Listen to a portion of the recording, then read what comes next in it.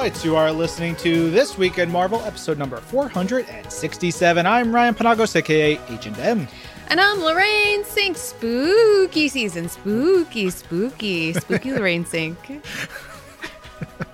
you like my really organic transition into forcing you to talk about spooky season with me? Yep, we're here. We're into it. It's happening. This is week 12 of Halloween season of 2020. Yeah.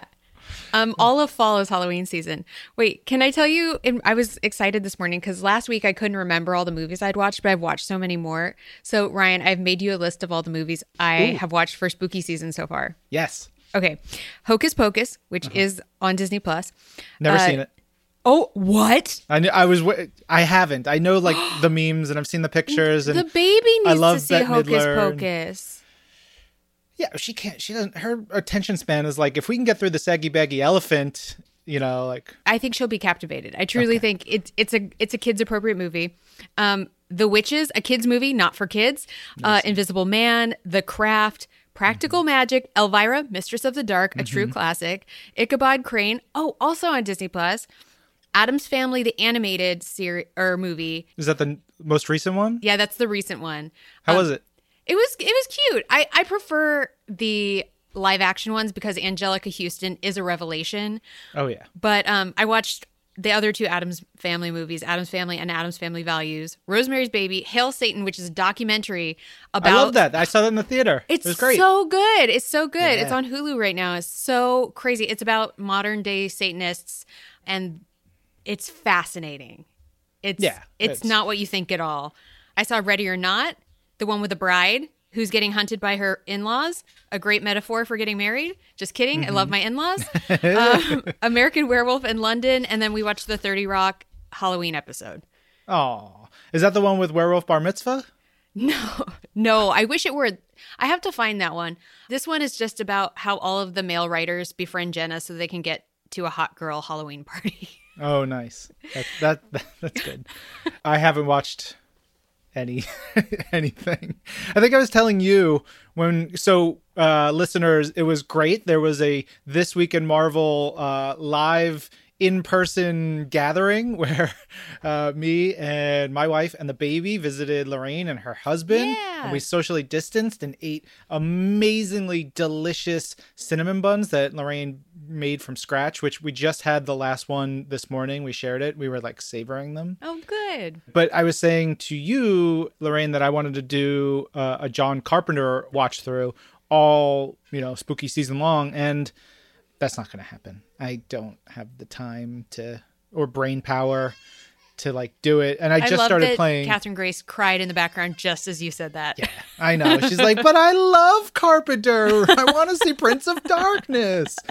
But yeah, I just started playing a game called Wasteland 3, which is really good. And that is probably going to take up my evenings instead of movie watching. So such is life. Hey, man, we got to make these hard choices. Yeah, hard choices like what to talk about this week, because here on This Week in Marvel, we talk about what's happening across Marvel, from games, comics, movies, TV, and all kinds of stuff. And first and foremost, we got to talk about New York Comic Con because it's happening right now.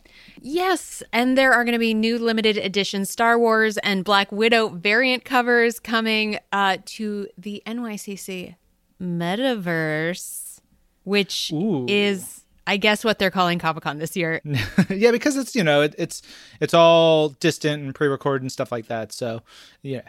But you can check out the whole event, the whole shebang of New York Comic-Con at findthemetaverse.com, METAVERSE.com. And that's going to be going this weekend. So it's going on right now. It's going to go on until Sunday, October 11th. And there's a lot of cool stuff that you can catch up on. Yeah, and the variant covers are J. Scott Campbell, Glow in the Dark variant for Black Widow #3.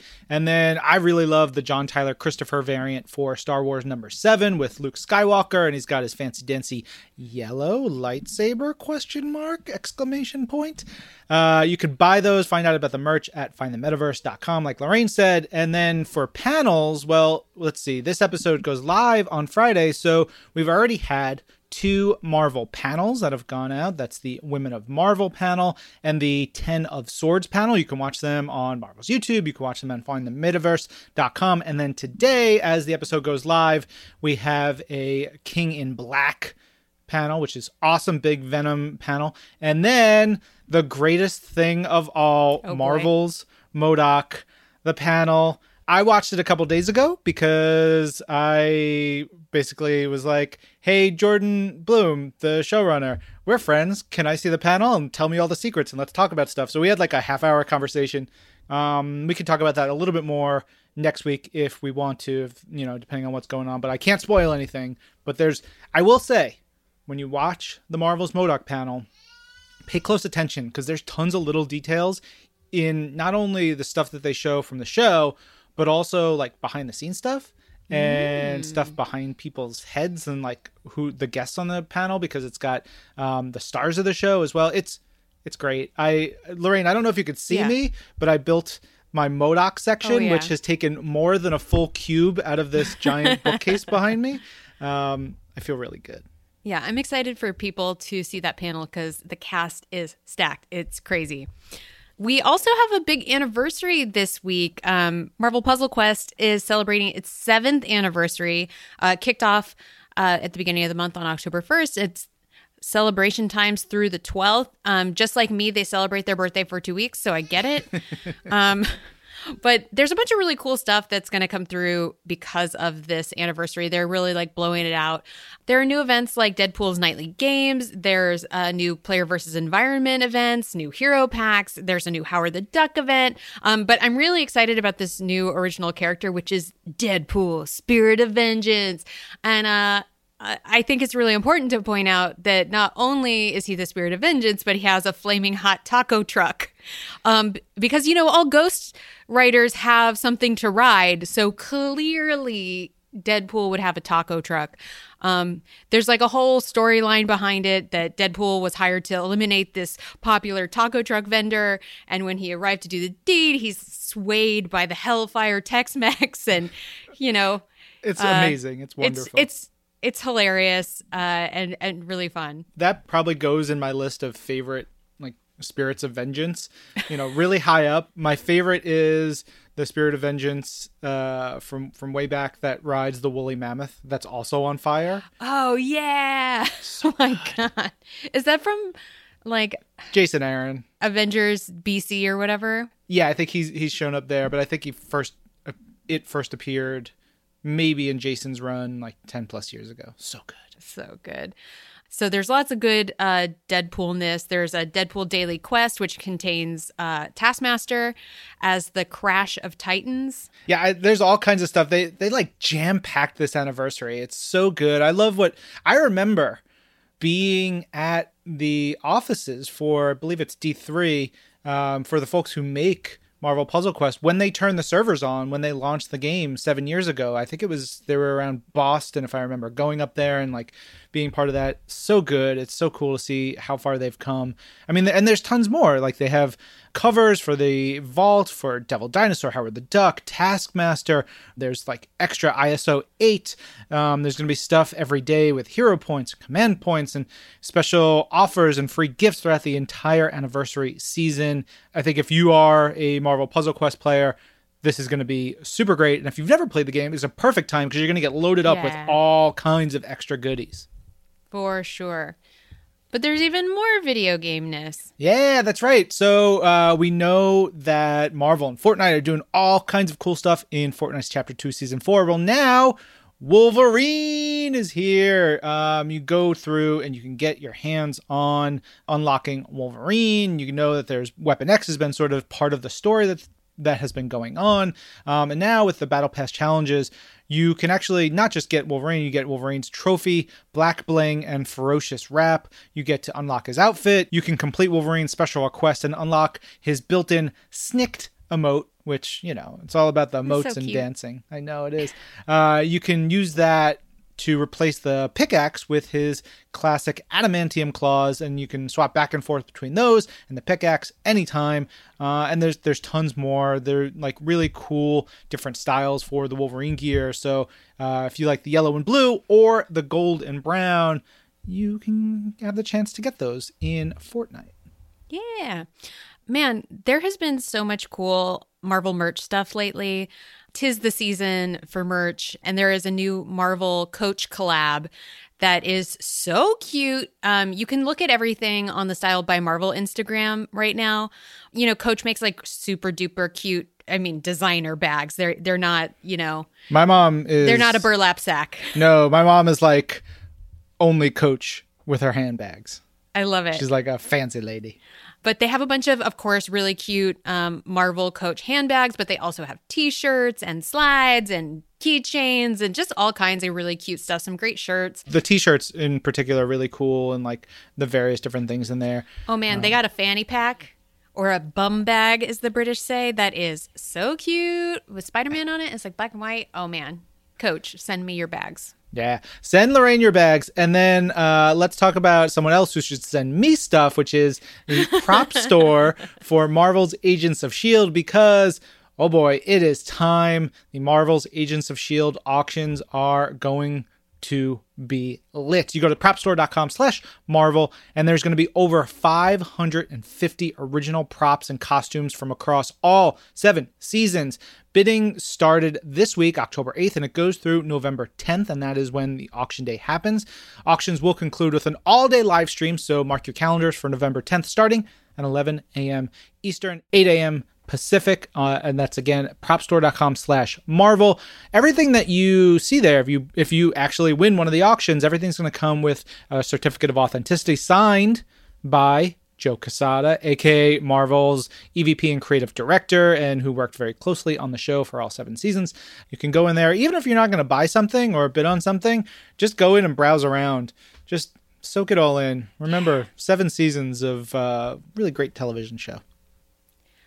Ryan, you know what we haven't talked about yet is... What's that? Marvel's Stormbreakers was announced this week, which is this new program in which Marvel has, in the spirit of Stormbreaker and it being given to Beta Ray Bill for being totally worthy and incredible in his own right, Marvel has chosen these 8 elite artists to become the next influential artists in Marvel as Marvel's Stormbreakers in the spirit of Marvel's Young Gun program.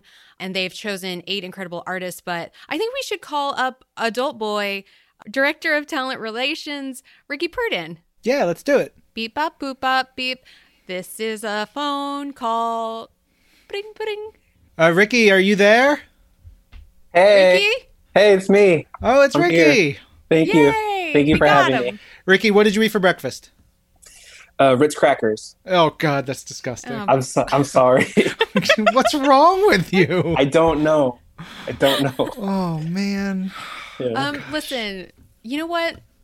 There's no rules anymore. Right. We're not confined by the hour of the day to eat what we want. Yeah. We are not confined to wear pants.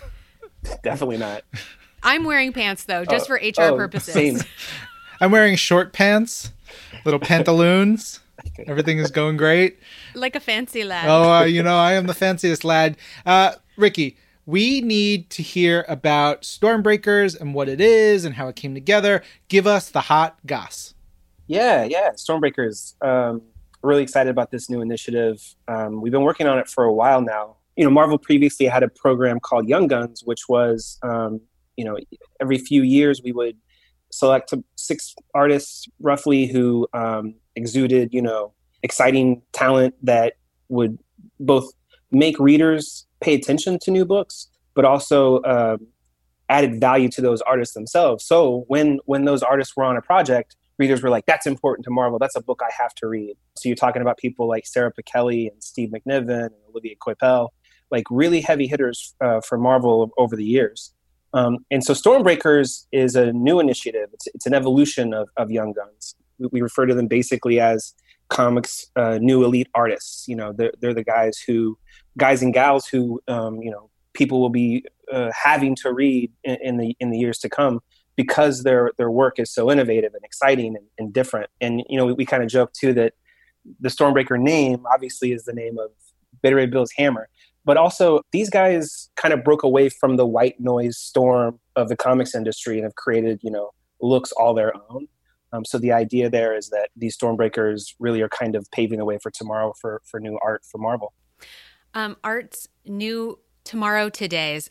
Got it. What? I got there. Lorraine just tomorrow broke. Today. Never mind. It's fine. Listen, it's morning for me. I'm just trying to live a life as a human woman. Loaded up on Ritz crackers. I got a mouthful of Ritz crackers and I got a question in my heart.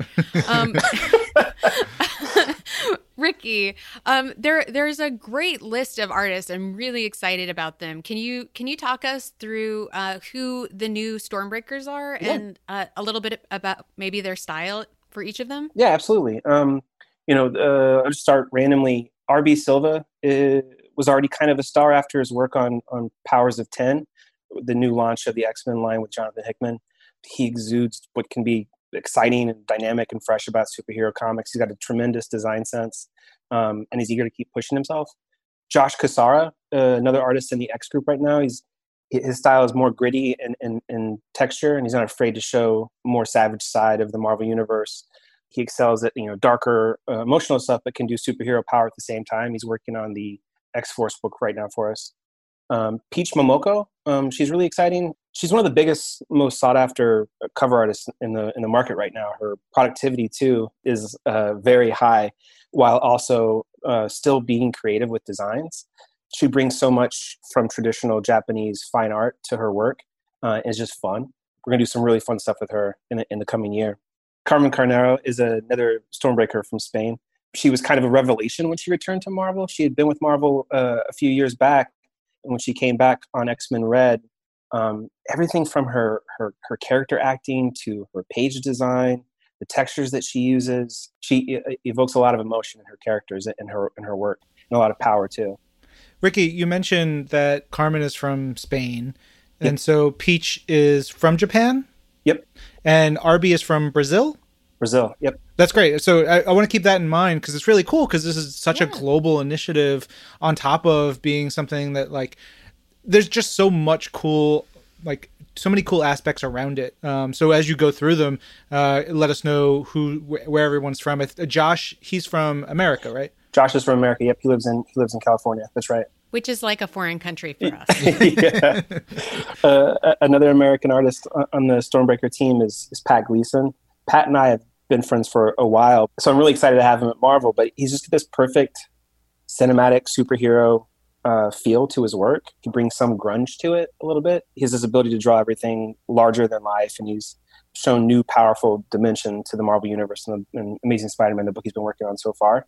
Another artist is Juan Cabal, also from Spain. Juan has a more open line style. It's kind of deceptively simple, but it gives a feeling of kind of lightness to his work. But it's also very technical in his approach, and that technical aspect gives it a lot of weight. He's grown a lot in the last 2 years. So I can't wait to see what he evolves into next over the next couple of years too. Natasha Bustos, also a Spanish artist, Afro-Brazilian artist. Among the rest of the Stormbreakers, she's more animated in approach, but she's got a long history at Marvel with Moon Girl and Devil Dinosaur, the book that she originated. She designed Moon Girl and had been on much of that book's run. But she's, innovative in her designs and playful in her storytelling. But her design work, especially how she composes a page, is really fascinating.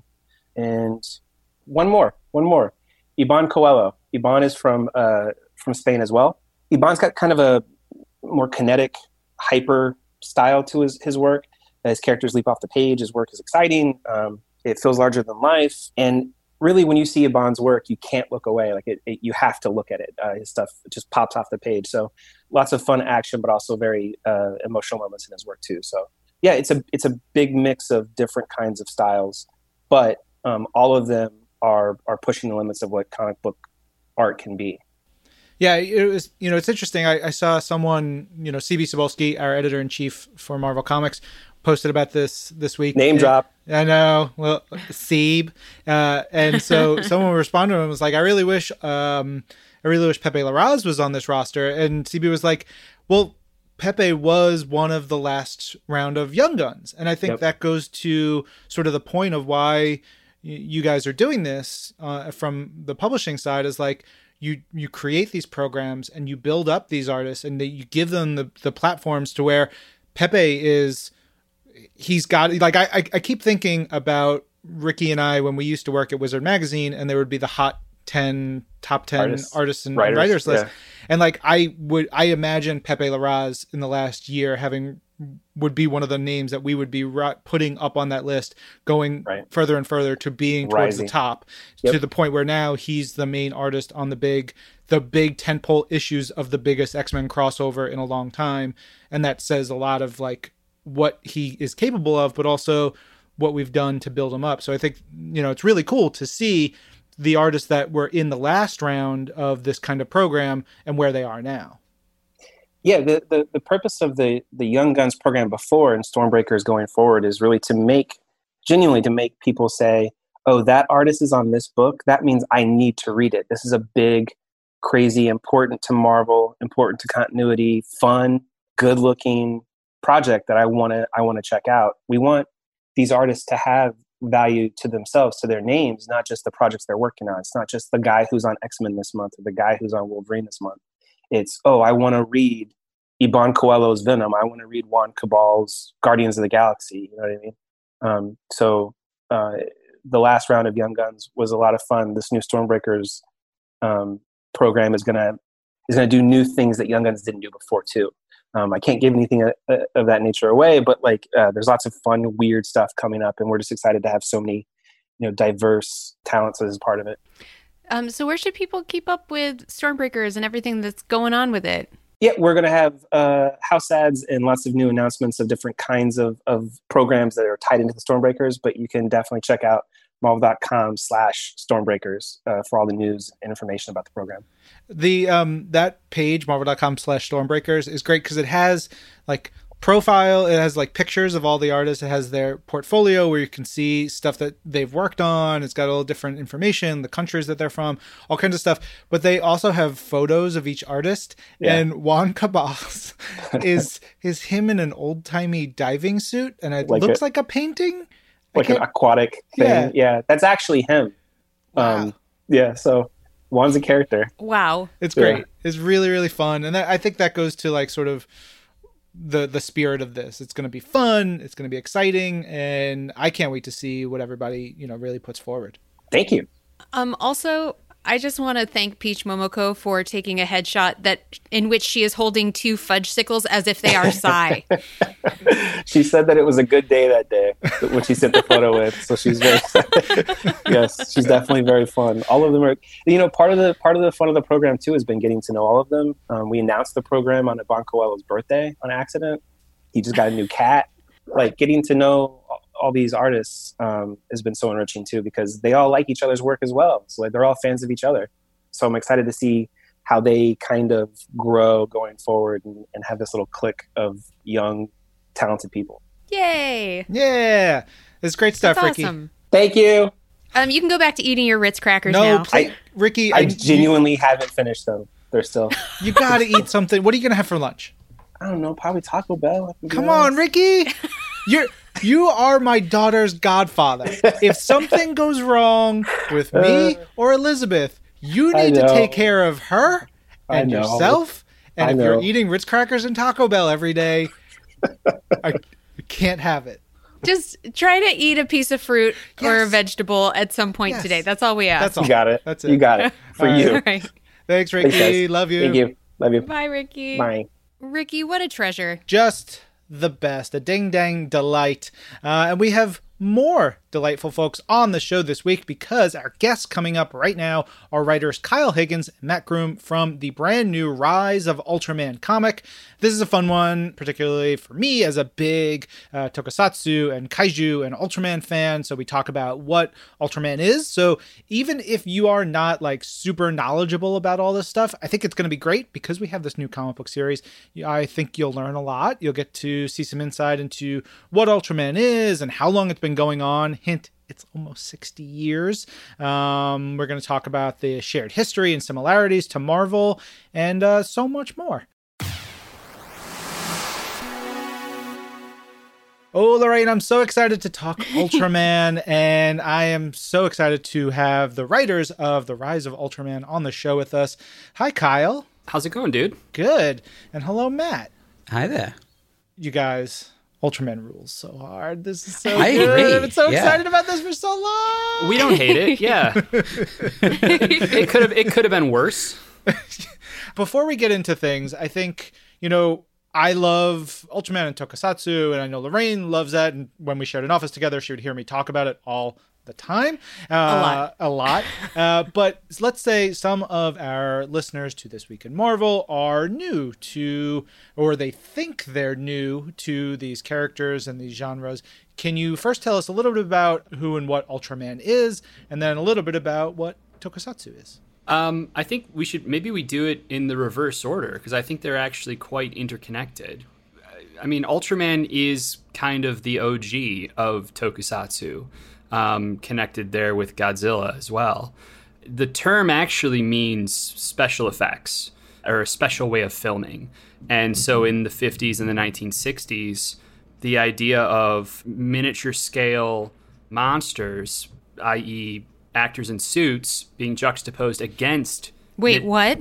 Miniature. I don't want to totally burst your bubble here. What?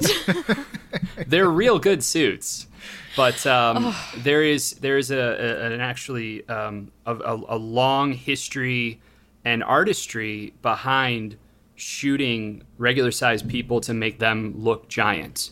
It's something that I actually, as a filmmaker, I've been fascinated by for many years. And actually, Matt and I talked about this at one point. Like, when you think about when Ultraman came out in 1966, and I'm going to let Matt jump in to actually kind of break down the Giant of Light here in a second, but it had only been a few years, really, that they had figured out how to move the camera on a TV show. So moving the camera may not sound like a big deal. It is a feat unto itself, especially in that era, but moving the camera in a way that also doesn't break the illusion of, hey, this is a guy in a suit, but it's at, 6th scale or whatever it is.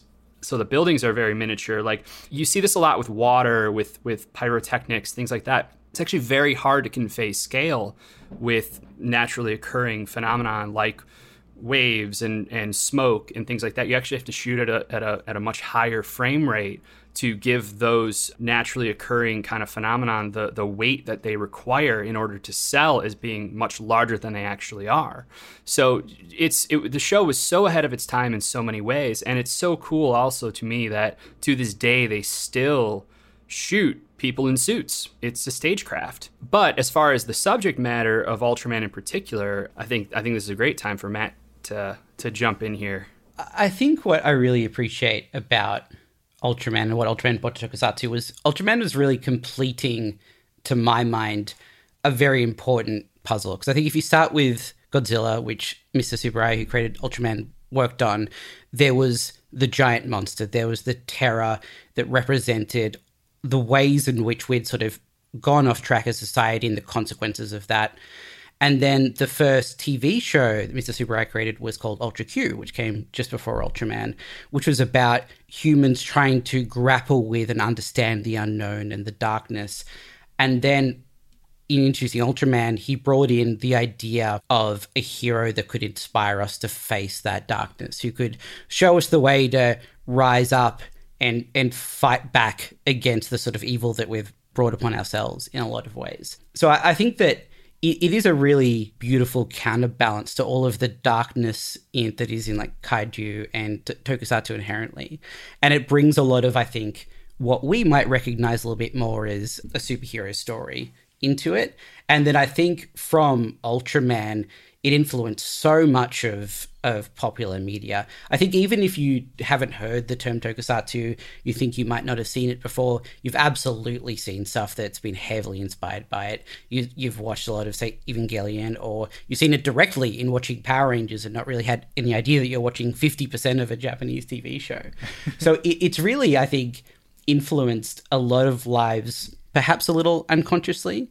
And I think that with this, it is a chance for us to help maybe bring people a bit more direct awareness of what it is and give them some appreciation for where so much of what they love actually came from. Yeah, and one of the really cool and exciting things to us about doing Ultraman at Marvel is that while on the surface it may not appear like there's much commonality there between Ultraman and Marvel superheroes, if you think about the history of the Marvel characters and how the universe and the characters were really all created on the idea of flaws and in a relatable fashion, right? Like Spider-Man, with great power comes great responsibility. Daredevil, Justice is Blind. Like, they have screwed up.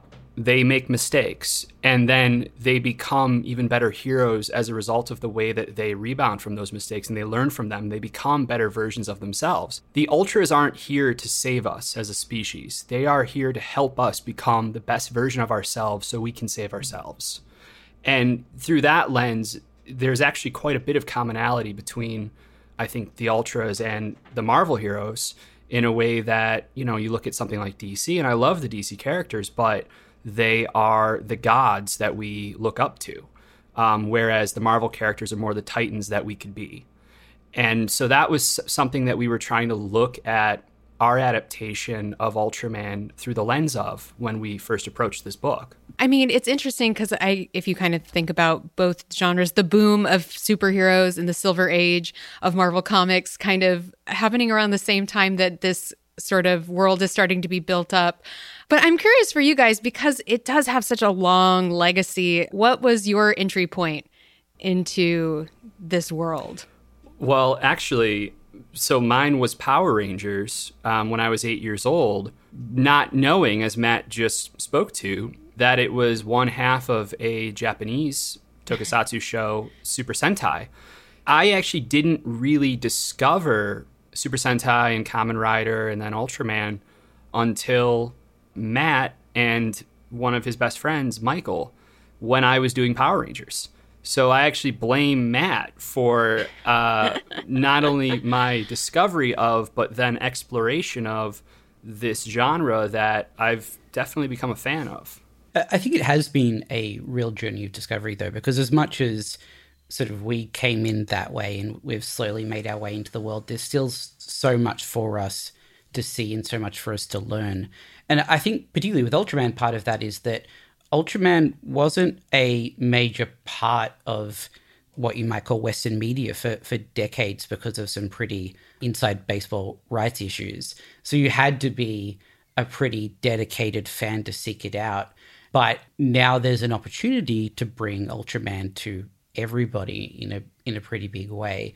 And I think it is exciting for us to be able to be a part of that and have the opportunity to do that and also learn along the way with everybody else. Like, we've obviously spent a lot of time researching. There's decades and decades and decades of Ultraman history, and we have really immersed ourselves into it, but it is also a process of discovery. And as we discover it, we're able to pull out the bits that really get us incredibly excited and then share it with an audience that is not super familiar with it, which is always what you want. You always want to be showing people something that's either new or at least new to them. And then for us, our challenge is finding our way to put our own spin on it and make it meaningful and relevant to the present moment. Yeah, I mean, this isn't a reboot. It's not a reinvention. It's kind of a remix. There are definitely a lot of new aspects that Matt and I are bringing to the table, particularly as it relates to the kind of central metaphor that kaiju represent in this version of Ultraman.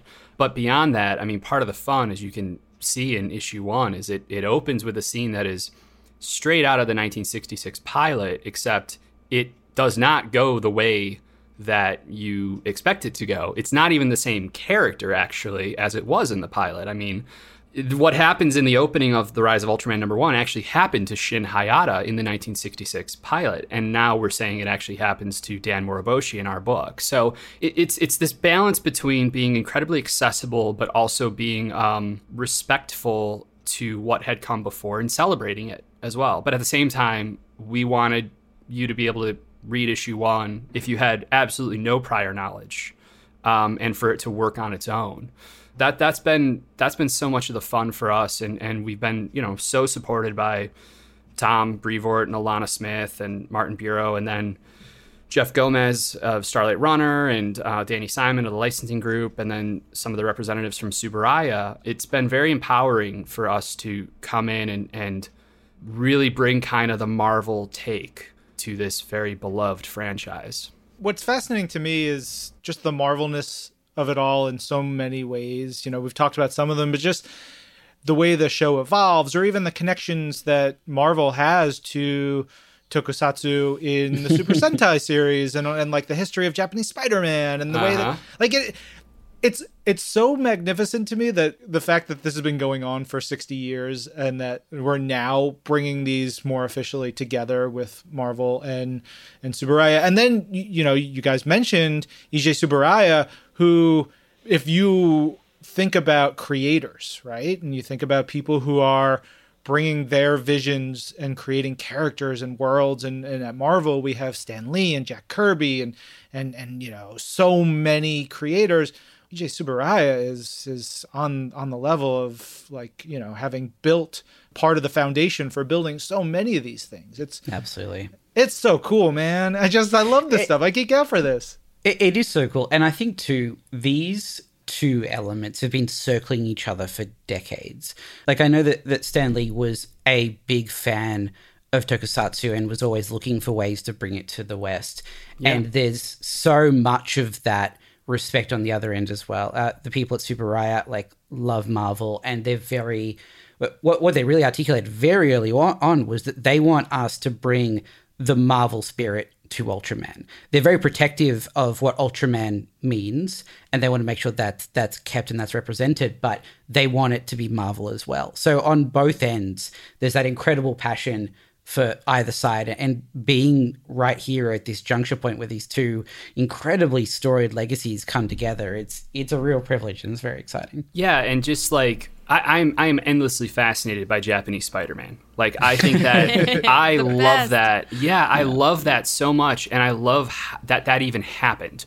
I was aware of it as a kid, but I didn't realize how bonkers it gets, and how much we can really attribute the rise of Zords and mechas and giant robots, basically, in Super Sentai to Japanese Spider-Man.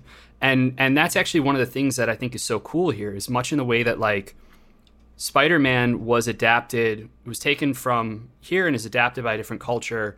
We're in some ways kind of doing the same thing here, in that Matt and I are adapting Ultraman for Marvel Comics, And so the fact that there is a history there of almost kind of not trading assets, but looking for different takes on, very beloved characters across cultures is really cool to me. Yeah, that's such an interesting point, because it's how do you take a character with such a massively popular, huge name, and then also there's a huge American audience that does not have the same familiarity yet with Ultraman. How are you kind of bringing him west? Well, I think it's about taking a lot of the central ideas and the central metaphor there, and then figuring out how you can make that more of a Marvel story. And Kyle talked a little bit before about how Marvel characters are kind of defined by their flaws and then how we overcome them. But Ultraman is a story about a giant of light coming to Earth and showing the people the way forward. And I think the moment it really clicked for us is, if we think about the people of Earth collectively as a Marvel protagonist, as the people who are flawed but have something great inside them that can come out if they're able to reckon with it and own their flaws and find a better way of living. So I think once we had that sort of idea there, we were able to start building it out. And because there's the decades and decades of mythology there, figuring out what parts worked really well with that, what parts perhaps not, and how can we present this all in a way that captures the spirit of what was there originally, but will feel authentic and meaningful to people who have no connection with it at all. And I think that's some of the more heartening responses we've seen now that issue 1 is out, is people who have no understanding or connection to Ultraman being able to go oh yeah, okay, I'm ready for this journey.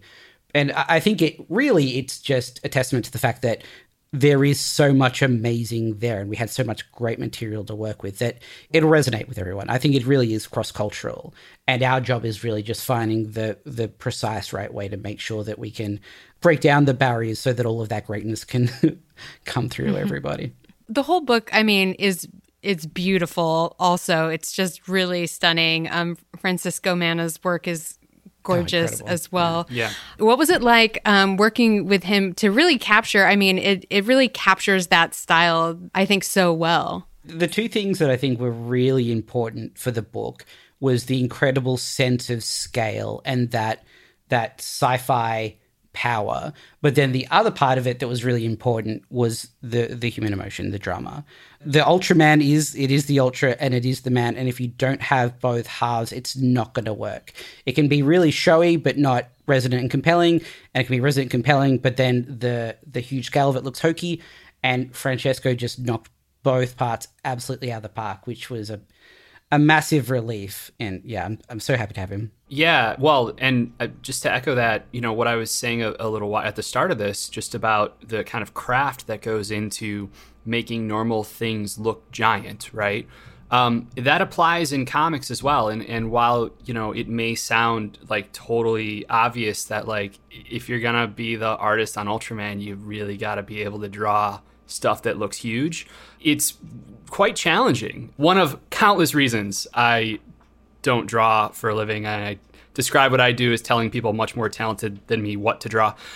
But if you think about breaking down a page, you're having to convey scale and scope across not just one image, but multiple images, and lead the reader through the page as well. And like, if you skimp on backgrounds, for example, like it could completely destroy the illusion. So it really is this like fine balancing act of like, okay, when a kaiju goes huge or Ultraman goes huge, like our camera angles, our backgrounds, our foreground elements, like those are all very important to consider so that the effect is, oh wow, that dude's like 100 feet tall, you know? And Francesco just, we're very privileged here because we've been able to see him grow throughout this miniseries. And I mean, he came in on issue 1 and just hit the ground running. Like Francesco, I loved his work before this that I had seen on some Avengers stuff and some Spider-Man stuff, but Ultraman he's really kind of kicked it into a new gear. Francesco, and then like beautiful colors and Espen, certain the colors Espen's are so good. Good, and there's a texture to them that really adds such a wonderful feeling to the book. Do you have each of you have any favorite ultras, any favorite kaiju stuff? Not necessarily that, you know, you're hinting at what's going to be in the series, just as a fan, or is your research just what you come across? So far for me, I really like 7, Ultra 7, and Ultraman Ace. And then there are many a evening where we throw G-chat messages back and forth about kaiju we weren't aware of and then immediately have fallen in love with. So there's quite a few of those. I have this thing where my favorite Ultra or my favorite kaiju is whatever the one I happen to be writing in that moment, because you have to. That's a cop-out answer, man. Come on, pick a side. I was leading to an actual answer, I promise. Oh, okay. Right. So I'm not going to say like who my favorite is right now, because I think that would spoil some things. But I think Pigmon was a character that I couldn't help but absolutely fall head over heels for. And then being able to, you know, put our own spin on it and craft a little unique relationship for Pigmon ourselves is, I think just so close to my heart now. Wait, I have potentially the most important question that's ever existed. I am so ready. And with literally no build up after that. So my question is, in the spirit of great team ups, who's the Ultra and who's the man in your pairing? Mm-hmm. Well, we both know the answer to that.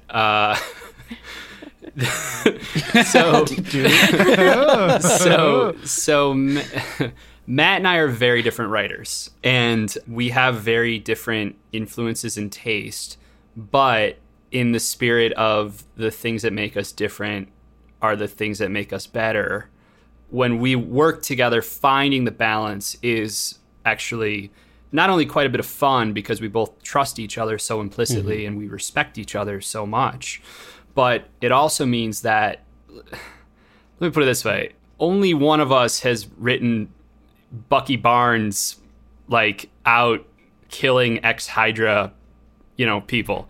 Matt is definitely the Ultra of the two of us, would be my opinion. We may have an argument now off air about this, but I do feel like Matt has a kind of a calmness about him and a very almost like Zen-like approach to not only storytelling but life, as far as trying to just constantly be a better person.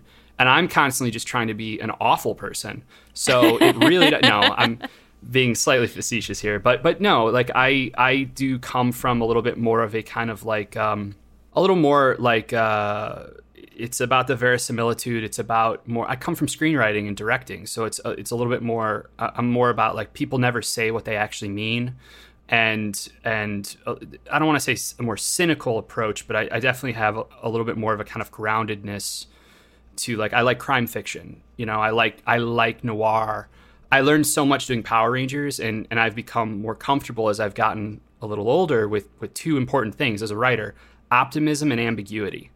But at the same time, like sometimes that isn't as intrinsic to me about like, well, why don't we write the story about the big, bright, hopeful thing, you know? And I was like, yeah, but how do we like tear that hopeful thing down, you know? So, so I think we're actually a very nice balance for each other. But yeah, I'm definitely like the awful man part of Ultraman, and Matt is the inspirational like Ultra I wish I could aspire to be. I would certainly agree with that. I would perhaps, being thanks. slightly more charitable, leave out the awful part. Okay, yeah. But yeah, I think there's, and again, I think it comes back to what you need for Ultraman. You need the scale and the perspective, and you need the details, you know. And I think I could certainly have my head up in the cloud a little bit, and I'm looking 1,000 miles away at what could be and where we could be headed and what it could all mean. And then I'm like, yeah, but what do they talk about, Matt? Like, what's the actual scene, you know? Yeah. So I think we bring two very important things each to the equation there. So you're both the Ultra. Got it. Oh, nice. It depends on the day of the week. Matt's also like 17 hours ahead. He's in Australia. So I think based on time zone rules, Matt, we both can be the same thing at different parts of the day because it's not the same part. We're going to have to sure have a long sit-down conversation about ultra science and how that relates to time. Yeah. We'll put together a new keynote for it. Yeah. We've got all this stuff, all the cool aspects you talked about, but just so everybody's clear listening to this, there's also big action, big superhero, cool stuff, big monsters. It's a big knockdown, drag out at times with lots of cool underlying elements and aspiration, which I think is something that is really important for all Marvel stories and Marvel-related stories. Yeah, I think it's really important to us all right now as well, I think. And that was a big part of when we were breaking the series. It wasn't terribly hard to find the darkness that the kaiju could sort of represent in our world, unfortunately. But it also gave us a lot of avenues to figure out like how do we overcome the darkness? How can we be better people, specifically in this time? Like what's our path forward now? So it felt very timely while still being true to timeless. Yeah, but be timeless, absolutely. Yeah. Yeah, I mean that's the thing. Like what without spoiling it, what the kaiju represent in our series, and the kind of central metaphor there or allegory, it is intrinsic to itself. It's not, you know, there's a deeper meaning there if you want to look for it, but it is consistent with its own world. And so that was something that I know like was really exciting to me, was that it was an opportunity to reframe it in a way that is resonant right now, while also being very consistent in the foundation that we were building for this version of Ultraman and the Ultras and, you know, the Kaiju Crisis. This is good stuff. It's got positive vibes and also punching. Yeah, well, and you know, that's the thing. Like, for as much as I was saying with a smirk a few minutes ago, like about being dark and cynical and things like that as a person, what I would say is like that's actually one of my favorite parts about having discovered the larger genre of tokusatsu. And like I said, like I really started with something like Power Rangers, which is tokusatsu adjacent. But I think when you start out as a younger writer, you want your plots to be clockwork and you want things to be super grounded and edgy because that's the only way it'll feel real, you know? And then as you get a little more experienced, for me anyway, it became about like, yeah, but I want to write things that are aspirational. I do want to write things that are about what is possible and what we can achieve and like, you know, things that are very humanistic. And I think so much of that for me, like I said, like when I did Rangers, like I couldn't have done the Rangers run I did even 5 years earlier, even 3 years earlier, probably. It would have been very different. And similarly with Ultraman, like I would not be able to do Ultraman right now, A, without Matt, and B, if I had not done 3 years of Power Rangers. So like things happen when they should happen. And I just feel very, very fortunate that this was an opportunity that came up and the partnership with Tsuburaya and Marvel happened when it happened. And, you know, I was the person that Tom reached out to. And we're thankful for all of that. We're thankful for Ultraman being around because without Ultraman, none of this would be possible right now. Kyle, Matt, thank you so much for being on the show. Thank you so much for having us. Yeah. And Matt, congrats on you know, your first Marvel work. Hopefully many more to come. Yeah, how cool is that? Let's talk about that. Let's talk about that for half a second. This is Matt's first Marvel book. Yeah. I think having your first ever work at Marvel feature and Alex Ross cover is I think feels unfair in a lot of ways. I didn't get my first Alex Ross for 10 years, Matt. Yeah, I really skipped the head of the queue on that one. So I feel remarkably privileged for many reasons, but that being one of them.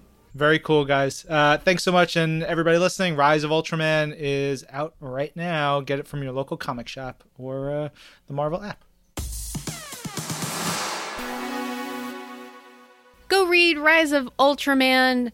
It's, as Ryan loves to say, a ding-dang delight. That's a triple D. Yes. If anything, Ultraman is a triple D. It is the triple D of Ultraman comics for sure. So it is time to Wait, start is that looking ahead. Drivers, Dine-Ins, and Drives? Ding Dang Delight, triple D. Triple D is Drivers, Dive. Ding Dang Delight is officially triple D here on This Week in Marvel. Fight us, Guy Fieri.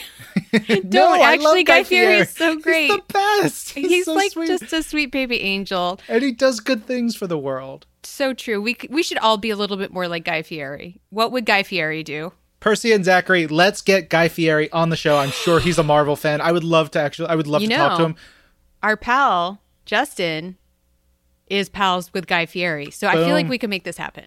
I think that's a good idea. He could be a future guest. But next week's guest is Corey Taylor, who is the singer for the band Slipknot. And he actually has a brand new solo record out. So we're going to talk to him about music and his love of comics. He's like hardcore. He's a hardcore Marvel Comics guy. He knows some deep, deep stuff. So that's going to be a fun one to check out next week. But we have a great question of the week. Isn't that right, Lorraine? Yeah, we want to know, what is your favorite music to read comics to? I like to listen to some cinematic music to make me like feel like I'm in it, but also, because you know I'm all in on spooky season, I've just been listening to a lot of horror tracks, like the background music from horror films, which is really good to read comics to. Yes, 100%. So I will kind of second that. So we talked about John Carpenter earlier in the show. John Carpenter's music for his movies, the very synthy, spooky, weird stuff, is sort of the basis for my general, like, I just need to put on music to get into any kind of like creative or driving headspace. And so that sort of synthy, retro synthwave type stuff is pretty much what I listen to. I have a 510 song playlist that I've curated over the last couple of years of stuff that is like classic from Carpenter time period, or even modern John Carpenter stuff, to current new stuff. There's a band called Perturbator, which is just so good and perfect for this spooky season. That's what I read comics to. Yeah, I love that. You can tweet us your answers using the hashtag This Week in Marvel. You can email them to us at twimpodcast@marvel.com, or you can message them to us on our Facebook page at facebook.com/thisweekinmarvel. Yeah, first up on our community section for this week for folks who've tweeted us and Facebooked us is from Karis Pollard at Karis Pollard. First things first, I want to say, Karis, congratulations on the new house. She and her wife just moved into their new flat, and it's daunting to do all that, but they did it, and it's great, and I'm so proud and happy for her. Karis says her This Week in Marvel goes to Falcon and the Winter Soldier by Landy Vincenti and Mila. This was genuinely funny, but also quite deep and thought-provoking if you let it be. The art helps. The facial acting in this is superb, and a spit-your-tea-out ending. The book is real good. Love a spit take. Yeah. Benny Dales sent us a message saying, "Hello, my name is Benny Dales. I have been collecting comics since November of last year. Would have loved to have started sooner, but with the area I live in, there's only one comic book store, and it's 45 minutes away from my home. Anywho, I greatly appreciate everything you all do. Thank you all very, very much for the marvelous content. P.S. Star-Lord is the GOAT. Haha." And then Benny also included a couple of photos from his original issues of X-Force and Executioner Song in the bags, which I will say, kudos to you, because I remember walking to the comic book shop as a child and buying those comics because they had trading cards in them, and I can smell them now going to Gotham Manor, to the comic book shop near me as a kid and buying those. Benny, thank you for the Facebook message, and I'm so glad you found us and you're reading comics and you're excited. We're excited to have you. It's pretty great. And that one's on Facebook, and we got another one from Jenny Huang on Facebook who thanked us for reading her post last week, but also she wants to tell us to eat some mooncakes. They're very tasty. I think I've had mooncakes. Lorraine, did you ever go to the actual restaurant in New York called Mooncake? No, there were I don't two think of so. them. Yeah, I don't know if they're still around anymore. It was like, fast foody Asian stuff. It was really, really good. Oh, wait. No, I have been there. There's one down on like 30th or 31st or something. It's like all the way on the west side. Yeah. Yeah, it was really good. And I feel like I've eaten, maybe my brain is saying, yes, you've eaten at Mooncake, not necessarily that you have eaten a mooncake. Let me tell you, I am dying to go to Chinatown and go to a bakery. Honestly, after reading Shang-Chi, I was like, I can't believe that's not available to me right now because I am living far away now. But man, get me to a bakery. Oh, have you been to The Spot? It is a Japanese dessert place in Manhattan. There's one in Koreatown, and then there's one down in the Village on St. Mark's. Holy butts, Ryan. Yeah. They have a cookie skillet that will literally knock your dang socks off. They have, What? I know you like a cookie too. They have this little dessert that's like pudding and cookie and whatever, but it looks like a plant, and they serve it in like a little terracotta pot. It is so cute. Oh my God. They got honey toast with ice cream. This week in Japanese desserts with Lorraine Sink. Get after me, literally anyone who will give me Japanese dessert. If we were not a corporate podcast and we had a Patreon, that would be 100% one of our Patreon shows. I want to, you know how there's that girl who puts her face on bread on YouTube? I want to be like, yep, that's a thing. I want to be a girl who puts her face on desserts. Huh. Well, with that in mind, that's a wrap for this episode of This Week in Marvel, which was produced by Percy Verlin, Zachary Goldberg, Lorraine Sink, and Ryan Panagos. Our audio development manager is Brad Barton. Jill DeBoff is our director of audio. And special thanks to Cables. Need a USB that can take you back to 1993? Try Cables. I'm Ryan. I'm Lorraine. And this is Marvel. Your universe.